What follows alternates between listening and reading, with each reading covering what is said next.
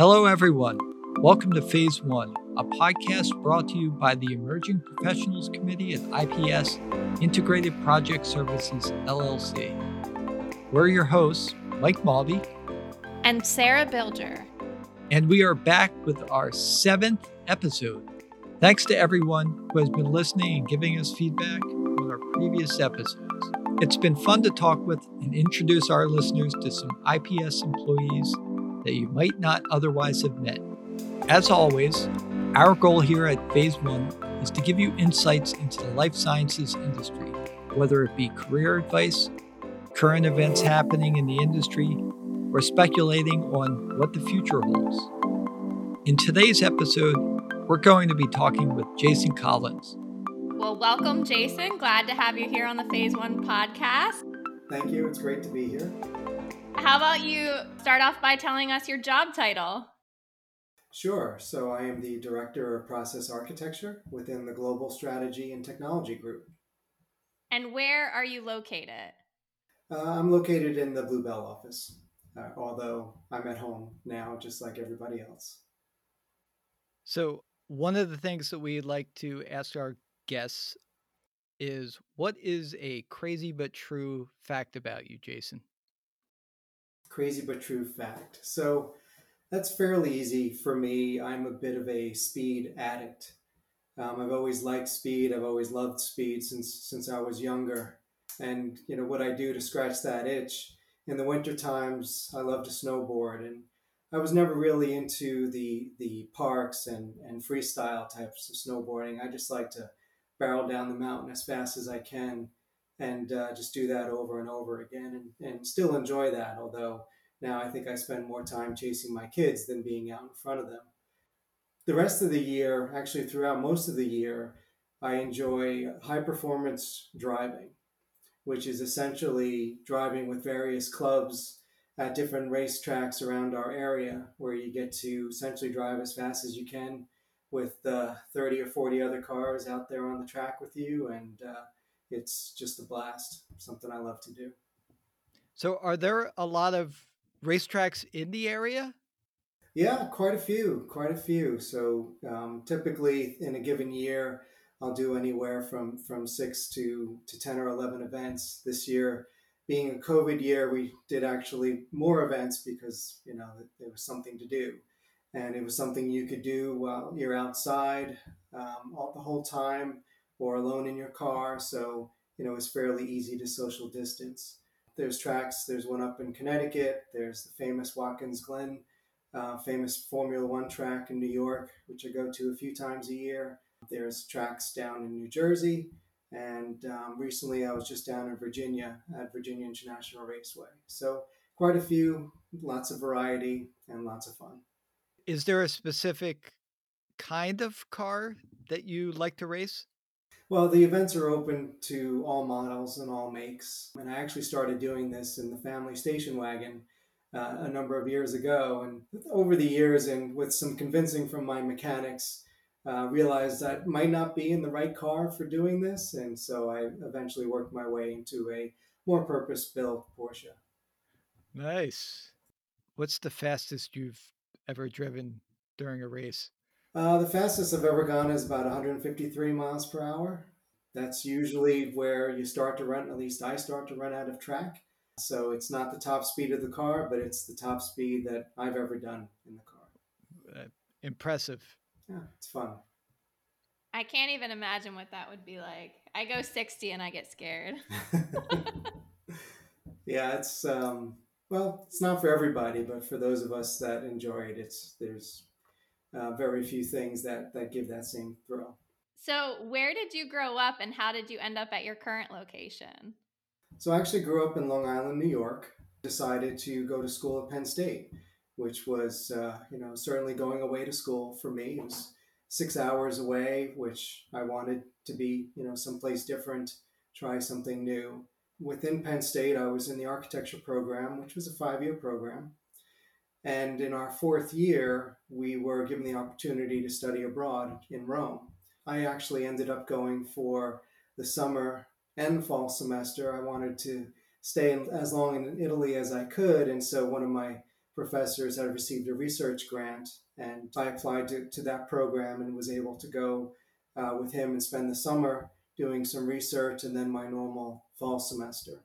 While studying in the early parts of the fall semester, I ended up meeting my wife, Anna Collins, who many of you may know as our head of marketing and communication. She graduated, she was going to Temple at the time. She graduated before me and started working in Philly. And so, where else was I going to go? Certainly wasn't going to return back to New York, which I actually always thought I would end up working in New York City, but decided to stay in Philly and really fell in love with the city. And that's where we've been for the most part since then. Nice. I don't know if Anna ever mentioned to you or if I mentioned to you, but I went to Penn State. I'm Penn State alumni as well. And I was accepted into the architecture program. I spent the first year in the architecture program. The people that were good at it seemed to really have a passion for it. Were you like that? For me, it was an interesting journey for me. So I started in architecture programs in high school. Actually, I was always somebody who liked to build things, constantly building and knocking down what we call forts in my neighbor's backyard, and we would go out to construction sites and scavenger for wood and nails and other things, whatever we could carry back on our bicycles and just build stuff and constantly expanding and putting different levels on things that were not really structurally designed for that sort of thing. But anyway, it was a lot of fun. And I also just enjoyed taking things apart and putting them back together again. So in high school, I went to a large high school and there were lots of electives available to us. And so I took everything from engine courses to solar design to architecture and technical drawing. And although I really enjoyed the other things as hobbies, I thought architecture would be a more logical step in the right direction. And I felt the technical drawing classes were relatively easy, but also interesting, and enjoyed that part of it. And eventually, we did learn some CAD at that time, and the full architecture class, which we could take as seniors if you had taken some of the prerequisites, did involve designing a house completely and doing different kinds of drawings of it, and learning some of the more advanced techniques like drawing perspectives and things like that. And so I thought, this was really something that I enjoyed. It seemed like a pretty good profession, and that I would go in that direction. I had quite a rude awakening going to Penn State, though, because in the very first year, the very first project they ask you to do is to do a what they call a weekend design charrette, and they give you an idea or a theme, and you basically have to submit a one presentation board at the end of the weekend with your idea, and it's a competition, and all years from the first year to the fifth year are involved. It was kind of a school competition. And so that very first competition was a house for a dam keeper.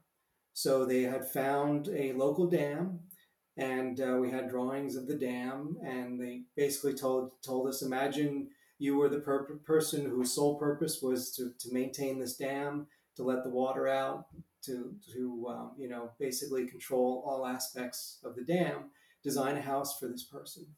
And so I thought, great, I know how to design houses. I just did one for my thesis. So I set off to design and draw up the most technically perfect house I could. And what that meant was all the doors were standard sizes, the windows were standard sizes. It was just like any other house you would see down the road. And I thought, wow, this is great. I know how to do this. Well, the person who won painted a beautiful fish and sat it on top of a dam.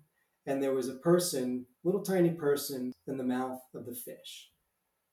That's what won the competition. And that's where I thought, what am I getting myself into here? And it really became a journey in learning about expanding my mind, thinking outside of the box, learning all different kinds of media, art media, which I had no experience with. And so those first 2 years were a bit of a struggle for me to kind of learn all of those things and and keep pushing forward, knowing that none of the training I had before applied at all in any way, and didn't apply for my remaining 5 years. I think there's something to be said for you recognizing that you need to open up, that it would require you opening up, opening your mind, freeing your mind, and adapting to it. Sure, definitely. By the way, that was my feeling about it too. Was like, in high school, I loved drafting. I was really good at it. I even had like an architectural design course in high school. I got into the program, and I always say like it was less about like how do you design a building, and more about how does this building make you feel.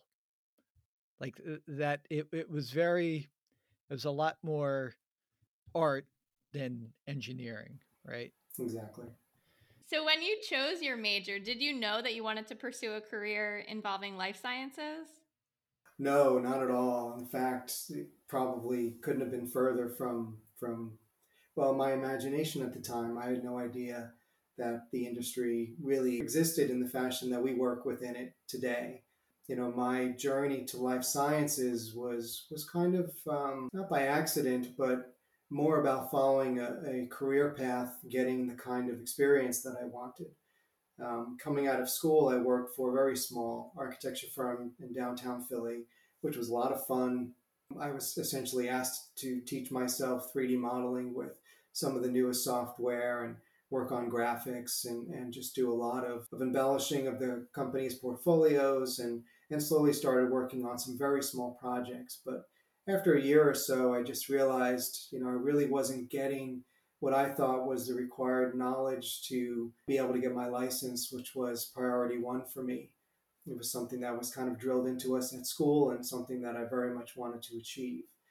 So Anna, again, comes into the picture. She was actually working in the marketing department for another large engineering firm and introduced me to the head of architecture there. And I figured, well, I certainly don't ever really want to work for an engineering company because how boring is that? But, this is a larger company. I'm certainly going to learn how to put buildings together and get what I need to be able to sit for the exam and get my license. And so that company was also a large global company, but the office that I was joining was specialized in the life science industry. And so, I started working on some small projects there, not really knowing or understanding exactly what the building types were. But the more I did learn about it, the more interested I became.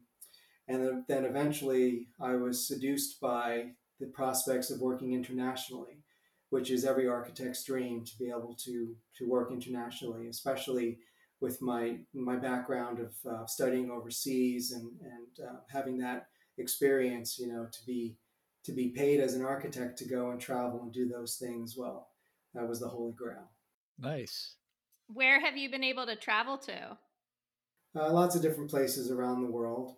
When I was a little bit younger in my career, both Anna and I, having then worked for the same company as we do today, we actually went over to live in England for 3 years. Anna had taken a position as the head of marketing for the UK and Ireland, so we both went over with our young family at the time and had a go. And there wasn't a whole lot of work for me in England, but I had worked with some of that company's other offices in Europe before, and so once they found that I was there, they called me and asked me to support projects throughout Europe. So I did some work in Budapest, in Italy, in Ireland, spent a lot of time in Belgium. So that was a really exciting point in my career because the idea of a process architect didn't really exist in Europe, and so I was a bit of an anomaly over there, and that was pretty exciting. But with IPS as well, I've had the opportunity to work in China and in Brazil, and all across the U.S. as well. So it's certainly an exciting part of the profession. So it wasn't part of your original plan to work in the life sciences, but you do. Yes. So Why is what you do important to you?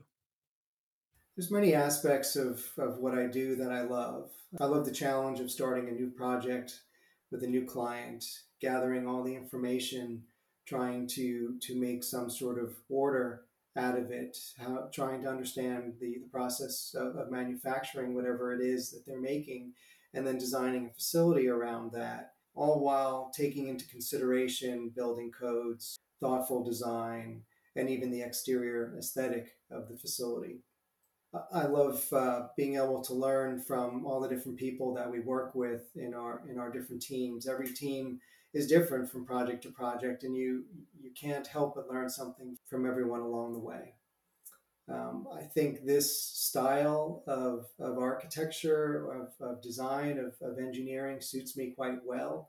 You know, it's I'm not necessarily the most I don't consider myself to be a purely sculptural architect.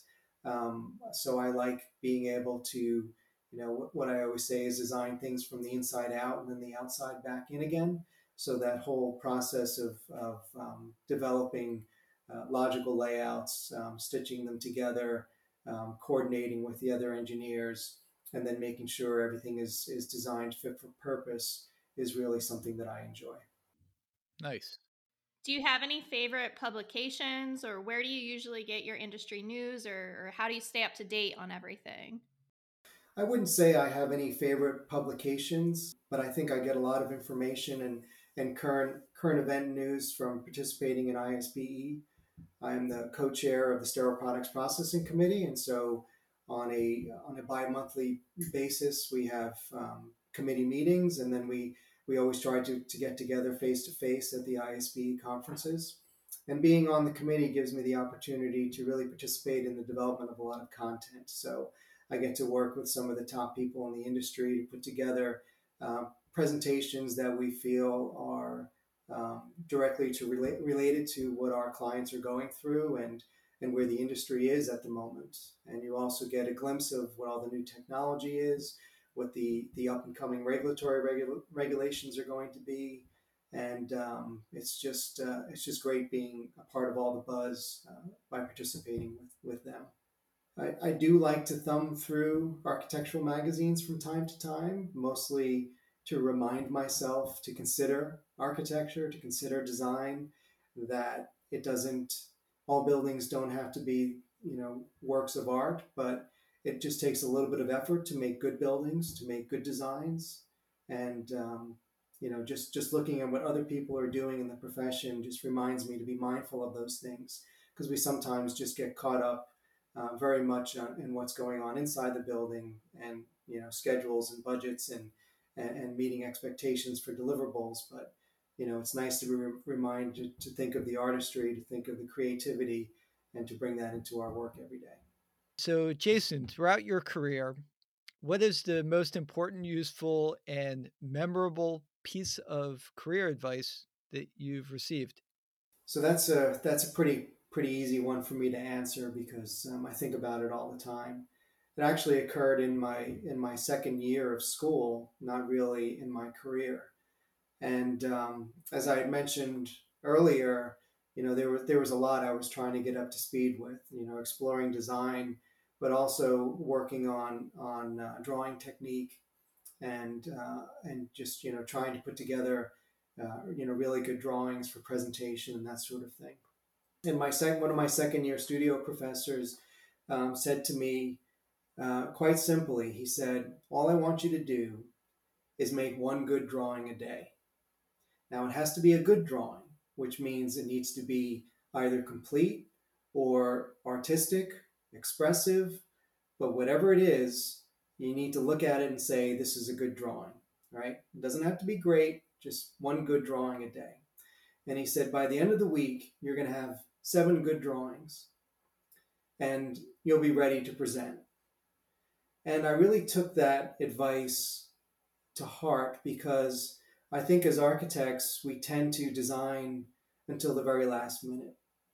And what this was doing was forcing me to stop design at some point and then put your ideas together and then put them down on paper and make sure it was a good drawing. So whatever drawing technique I was studying at the time, whether it was charcoal or pen and ink or pastel, and I tried them all.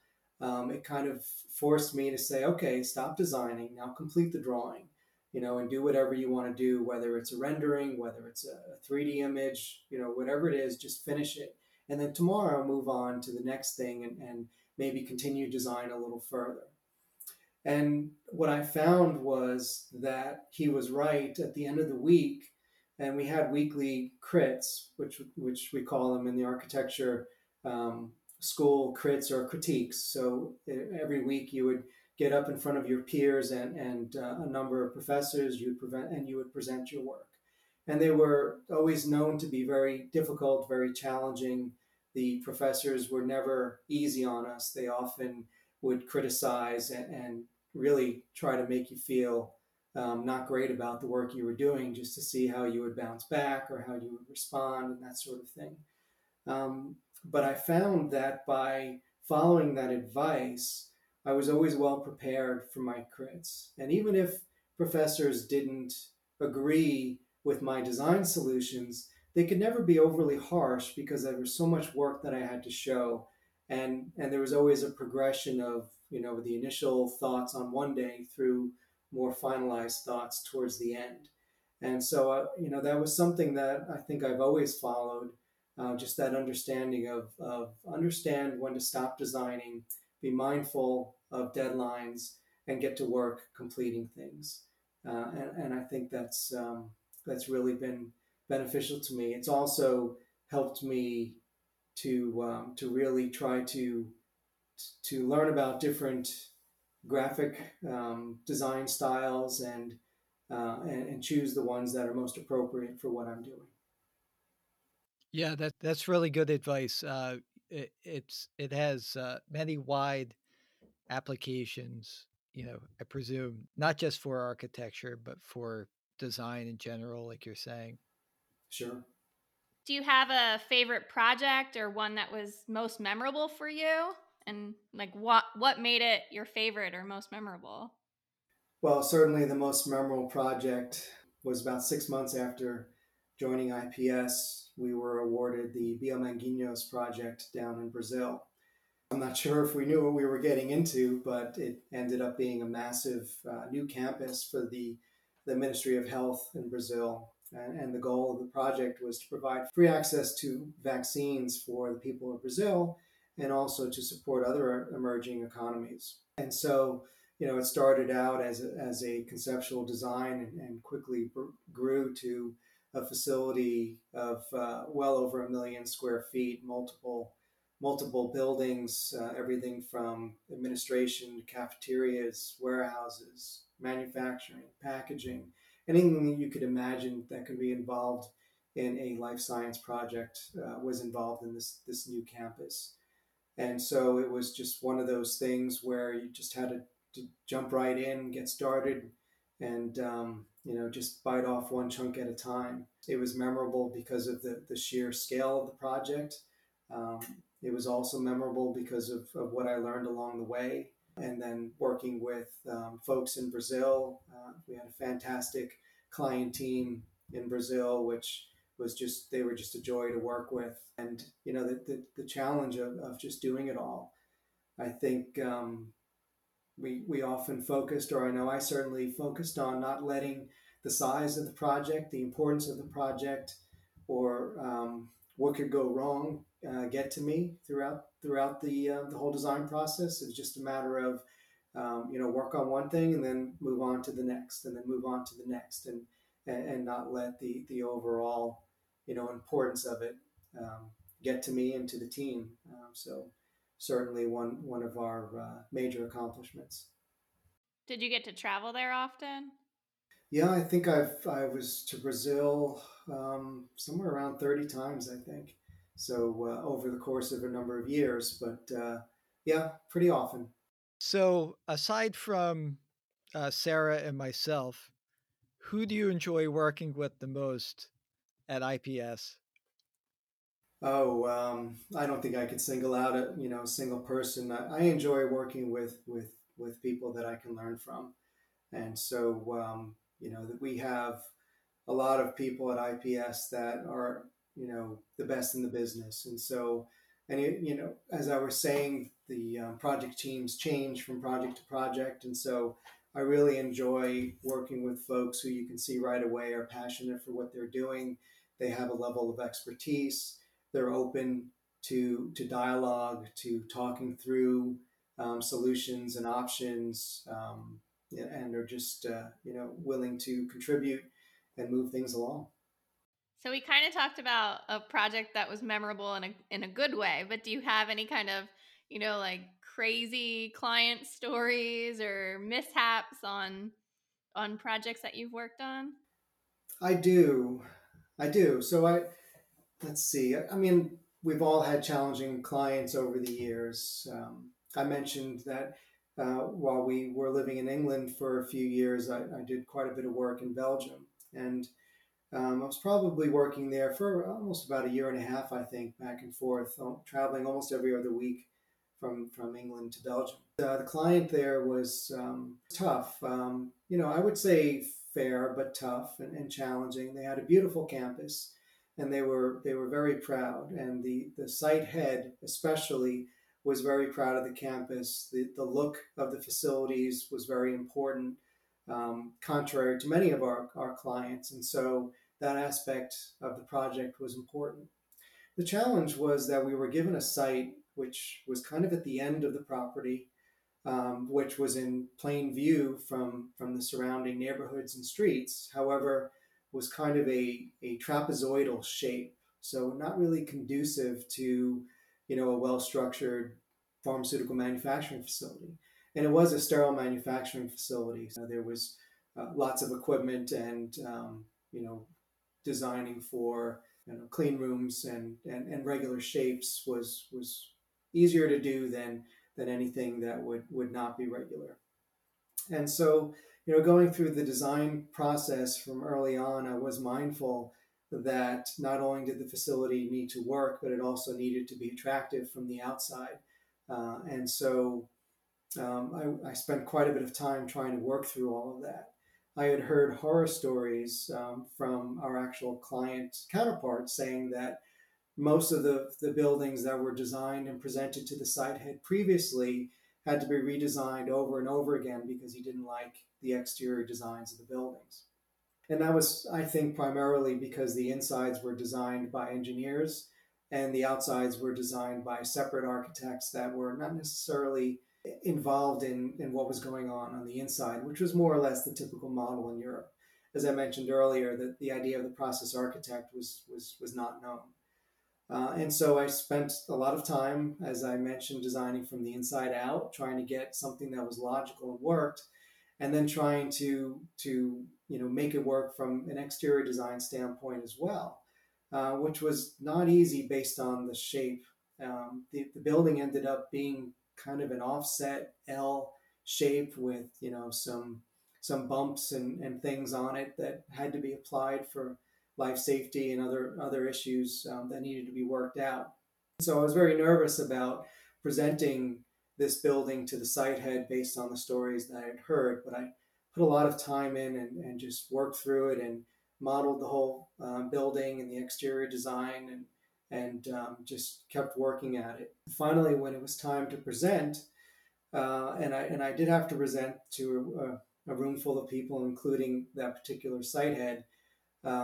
After the presentation, he slowly got out of his chair, went up and was looking at the drawings, and turned to me and he said, I was really concerned about the design of the building. And some of the earlier floor plans that I saw, although they looked like they worked in plan, I was really worried that we were going to have a building that was going to be as nice as we wanted it to be. And then he looked at me and he said, but I have to congratulate you because you have done it. And in fact, this building is beautiful. And he accepted the design in that first presentation. And that's something that has stayed with me, obviously, for a long time. It was a very critical moment for me because it helped me realize by putting in the hard work and the effort, understanding what the requirements were and not giving up until you felt it was the right solution had paid off for me at that point. So it's something I think about when I need a boost from time to time. That's an awesome story, and I can hear the pride in your voice when you tell it too. Yeah, thank you. That's a great And story. and you have to imagine it with a French accent. Yeah. You have to say, and it is beautiful. That's what I heard. Jason, throughout your career journey and your time at IPS, is there a specific mentor that you had uh, that's been really great, and how did you get connected with them? So I feel like I've been lucky to have quite a few mentors throughout my career, from the very beginning, to even where I am now. And so mentoring has always been something that I value, and I try um, to return that as I work with individuals through projects today. But I think, from the very beginning, one of the first architects I worked with, um, we worked on a lot of small projects together. It was right when I was getting involved in projects for the life science industry, but I was also new to just, working on buildings and doing drawings and all of that sort of thing. And that particular architect was very good at teaching me how to do drawings. And again, we're back to good drawings. So, we're working in CAD, and folks may think that, well, you just enter it in CAD and the drawing is done. But there's a way of doing drawings to again make them, very readable, expressive, even beautiful. And so he very much taught me to be an expert in CAD, but also taught me how to look at the drawings afterwards, make sure they were drawn correctly. It was, very important that the sheet, the construction document sheet, be balanced, that everything would read well. And so that was, something that I learned fairly quickly, or fairly early on. And he also held me accountable. He was meticulous and held me accountable for everything. Whether things were not lined up, or I had chosen the wrong line weights, or anything that was not up to his standards, he would ask me to fix. But he had a really nice way of doing it, because he would come up to me, very well knowing the answer, saying, "How hard would it be if you would just..." And then, the only response I could make was, "No problem, I'll take care of it." I really learned a lot from him on just how to do good drawings, how to put drawing sets together, how to manage the work. As I moved through my career and started working on different aspects of facility design, I found myself in positions of doing or working on exterior cladding teams, which is very much about coordinating with structural engineers, picking out the systems that would go on the outside of the buildings, and then doing all the detailed drawings to give information to the fabricators to actually design the right systems or make the right systems for the buildings. And so, it was a time when I was learning the importance of drawings, of what you put on drawings, what to draw, what you didn't have to draw. But also, I had the opportunity to really work out details on my own. Think about how something would be supported, do the drawings, and move on from there. And one of the architects that I was working with was, I would classify as a technical genius from that aspect. And he was also a heavy smoker, and would fly off the handle at any given moment. Very eccentric. He was an artist in his own way. After a few tantrums in my direction, I I realized that he was quite calm and peaceful whenever he was having a cigarette.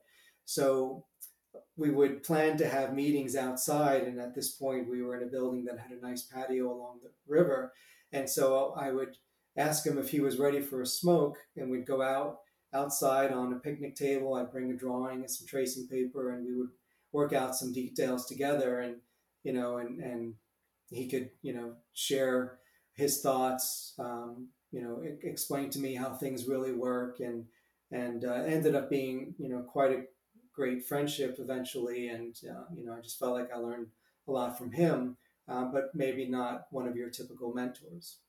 There was other mentors I had as I started being a little bit more responsible for leading designs, conceptual designs, and working as part of teams. There was another architect I worked with who was extremely talented in his ability to draw freehand. He could imagine anything in his mind and simply draw it in any way. He was similar to Da Vinci, that he could write backwards with both hands, ambidextrous. Very very talented person, talented architect, and extremely bright. And so what was unique to his style, which I often strive to emulate, was that at the start of every project, he would sit down with the architectural team and he would go over the process with us from an architectural standpoint, right? And just kind of give the overview of, this is what happens, this is how you make it. And he would use analogies like, imagine a big pot of chicken soup. That's what we're starting with. And so it was very important to him that we understood the manufacturing process at a high level so that we could then support the design of the building. And everybody got that knowledge, from folks who were just simply doing the drafting to those of us who were having more design input. And the other thing that I really embraced, that he would do, was a mixed media approach, hand sketches along with 3D models, along with CAD drawings, all of which he was proficient in, and had taught himself. And I realized that there wasn't just one way to do it, and that we could always select the best medium based on what we were doing. So early on in concepts, we would do a lot of hand drawings, and the more we did, the more you kind of develop that skill. But it was something that we could generate quite quickly and do almost anywhere. And what I found was our clients really responded to that, because they felt like in the initial stages of design, they were getting something that didn't require too much of an investment, whether it's time or money, gives them the opportunity to react, and then we can quickly make adjustments based on what their feelings were for the design.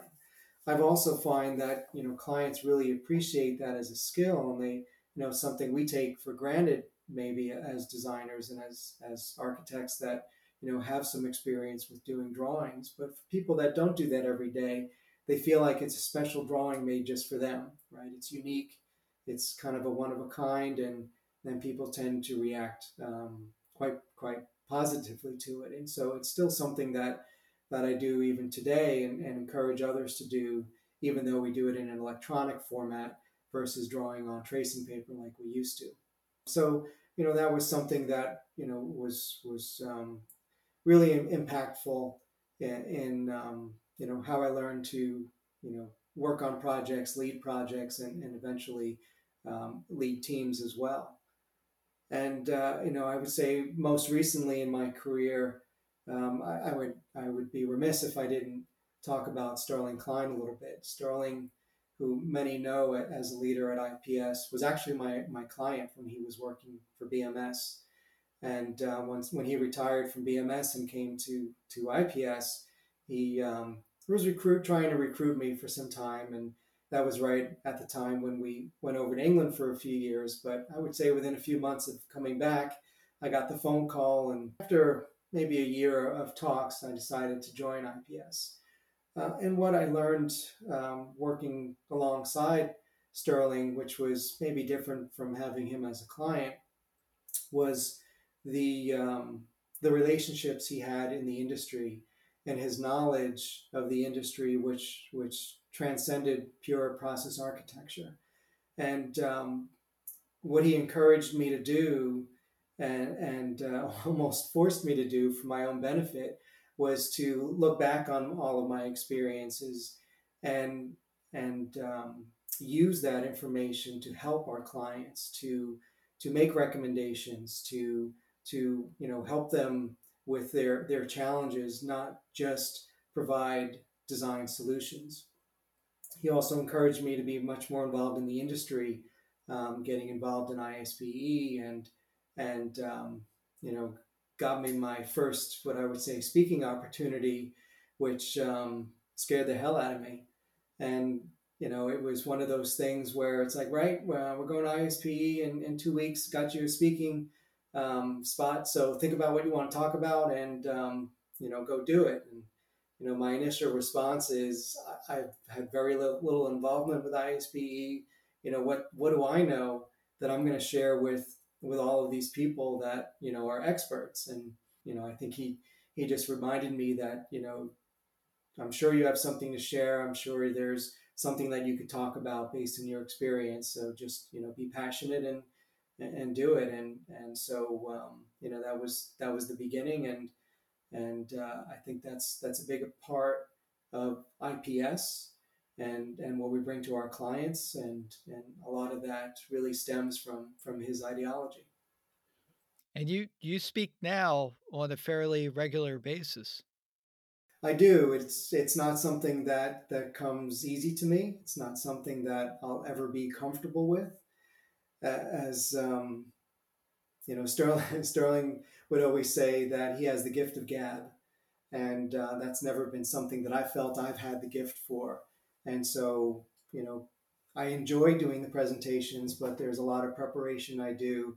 There's a lot of practicing that I need to do in order to come across as hopefully being competent. But it's one of those things, like many aspects of what we do. There's the challenge of putting it together. There's leading up to the presentation.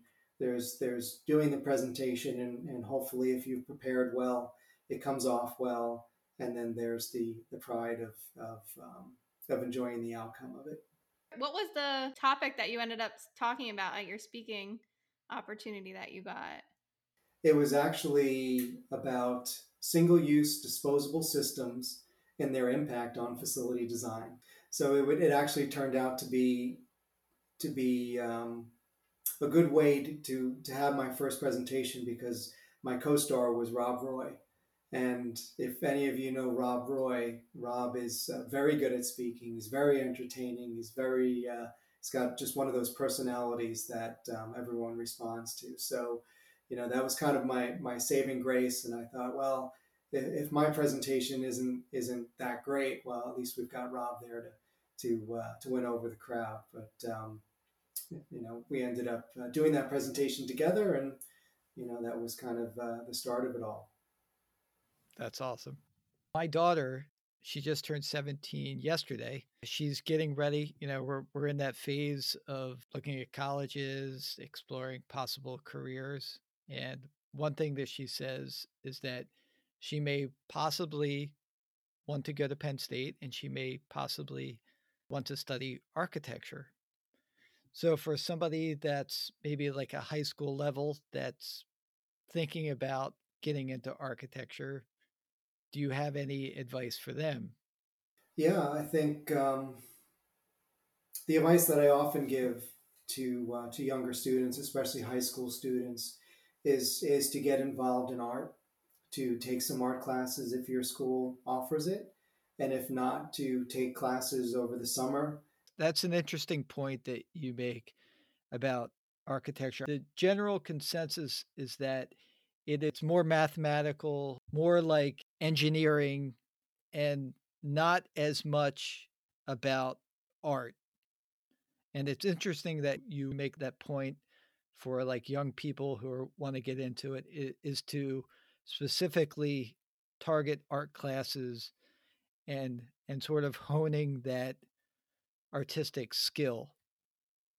A lot of people believe that like art is like it's a talent, either you have it or you don't, but it is something that can be honed. That's true, and you don't have to be. I wouldn't say you need to be a tremendous artist to be an architect, but understanding the basics, and taking some art courses. Understanding the principles behind simple things like shade and shadow, and just rendering techniques and that sort of thing. And as I mentioned, throughout school, you're going to be asked to essentially take what's in your head and put it down on paper. I know a lot of my fellow students, as we were going through in the program that I was in at Penn State, they purposefully withheld the 3D CAD graphics until later. And it was offered more as a studio just so that you could learn it, so that you could get a job. But we were somewhat discouraged from executing our work using the computer software because our professors at the time felt, it was not that it was cheating, but you would miss out on the education of just developing your own style artistically, and that you might use the computer as a crutch just because it could, do all of that. At the same time, the computer can be a limitation for design. As I mentioned, I still like to do a lot of drawings by hand, especially in initial design. And the reason for that is uh, I have tried it all different ways, and when you're working within the confines of a software, you kind of get not forced, but you think in a certain way based on how you draw things and how easy it is to draw things on the computer. Whereas when you're working in freehand, you just draw it. It doesn't. You're not thinking, how do I model this, or how am I going to get it to all line up? It doesn't have to line up. You just draw what you see, and then you change it, and then you change it, and then you change it, and it's, when you invest a lot of time in a CAD drawing, and then you realize, oh, if I would have just flipped this around and did all of this, that would have been a much better design. After you've invested all of that time, you tend to be like, maybe it's good enough. But working it all out by hand, you have no limitations, and you're free to explore anything, from that standpoint. Those are great, great points. Very inspiring. Jason, is there anything that you think that we missed that you would like to add? Let's see. You can find my racing videos at Go Speed Jason on YouTube. For anyone who's interested, make Nice. sure you like them. I imagine you had some pretty creative Halloween costumes around racing. Around racing? No, no, no. I No, mean, never. I was always into cars, but I think the whole driving and the high performance driving, that's been really the last 10 years, that I was able to get into that, and that also came from, a relationship at IPS. Dan Liorda, who was a racing motorcycle instructor, um, through just conversation with with Dan and Sam Hallaby, we were just talking about how, we'd love to just get on a track someday and drive our cars and just go as fast as we can. And Dan basically said, well, I'm an instructor at New Jersey Motor Park. On the weekends, they have these track days where anyone can come and sit in a classroom, and then you get to go out and drive the track. And we were like, well, sign us up. And it's like most things, once you have a connection that knows what needs to be done, or at least can provide that entry. The three of us ended up doing it together, and we were hooked from then on. So that was kind of the start of it. But earlier on, it was just, I just liked cars and tried not to drive too fast on the road, and that sort of thing. I was just gonna say my daughter likes the Mickey Roadster racers, so maybe she'll be racing cars one day. There you go. There you She likes go. to whip around in the living room on her little mini bike. So Awesome. Awesome. Yeah, there's a lot of fast women out there. There's quite a few in the clubs I drive with, and it's always great to see them. yeah, she's definitely fearless right now. She's only 2, but I can see her being like a complete adrenaline junkie. There So you go. She's probably, yeah, at some point, right now, she's probably still okay going around inside the house, but yeah, yeah, that's not going to last. yeah. So when I was in college one year, and it was in our last year, we did have a Halloween party, and the theme was to dress as your thesis. And I was pretty lucky in that aspect because my thesis, which this is the model from my thesis, um, I basically designed an institute for paleontology. And so, if you're not familiar with paleontology, it's the study of prehistoric organisms, animals, that sort of thing. And so I dressed as a dinosaur because I thought that was the closest relation to my thesis. Nice. It's fun. Did you make the costume I yourself? did, of course. Yeah. Oh, It's mostly makeup, but yeah. We'll have to get a picture of that. yeah. Yeah, that does not If you exist. still have pictures, no, you'll have Good it. luck with that. There was no iPhones back then, so Yeah. Jason, thank you very much for sitting down with the Phase One podcast, letting us know a little bit more about you, a little bit more about your career journey, what it's like to go through the journey as an architect and end up in the life sciences industry. thank you. I think it's been a lot of fun. Certainly, it's nice to take that trip down memory lane a little bit, and to think about those things. And for whoever is listening, if we get a few people, I certainly would encourage you if you have any follow up questions or would like to talk to me. I'm always available and willing to help in any way. I did just think of one other thing. So I was going to bring up the IPS mentor program. Did you talk about that at all, or your involvement in the IPS mentor program? We didn't talk about that, but I was certainly one of the initial group in getting that off the ground and started. Um, I think it's great to have a program. I think what the emphasis has always been is we didn't want to make it a very structured program. We wanted to encourage people to reach out to those that they felt they can learn something from, or that maybe they can get some advice. And I think that's the way it's always been for me.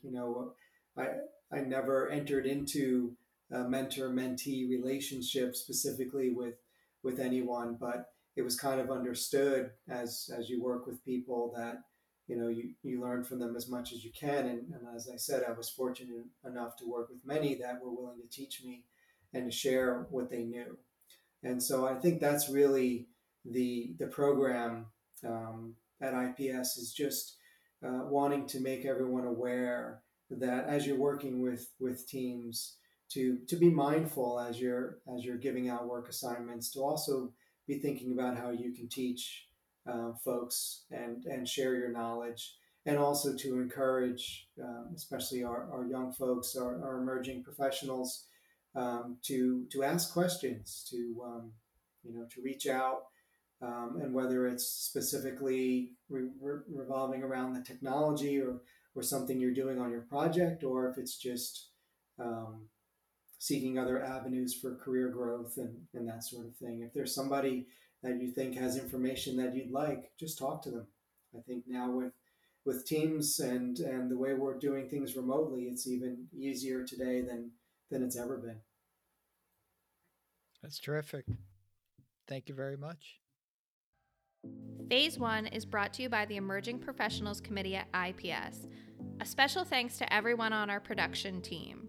For more information about this episode, please visit the Phase 1 website, www.anchor.fm/phase1. If you would like to contact the Phase 1 podcast team, please email phase1podcast@ipsdb.com. That's the number 1, phase1podcast@ipsdb.com. For more information about IPS, please visit ipsdb.com. Please rate, review, and subscribe to the Phase 1 podcast on any of the major podcast platforms.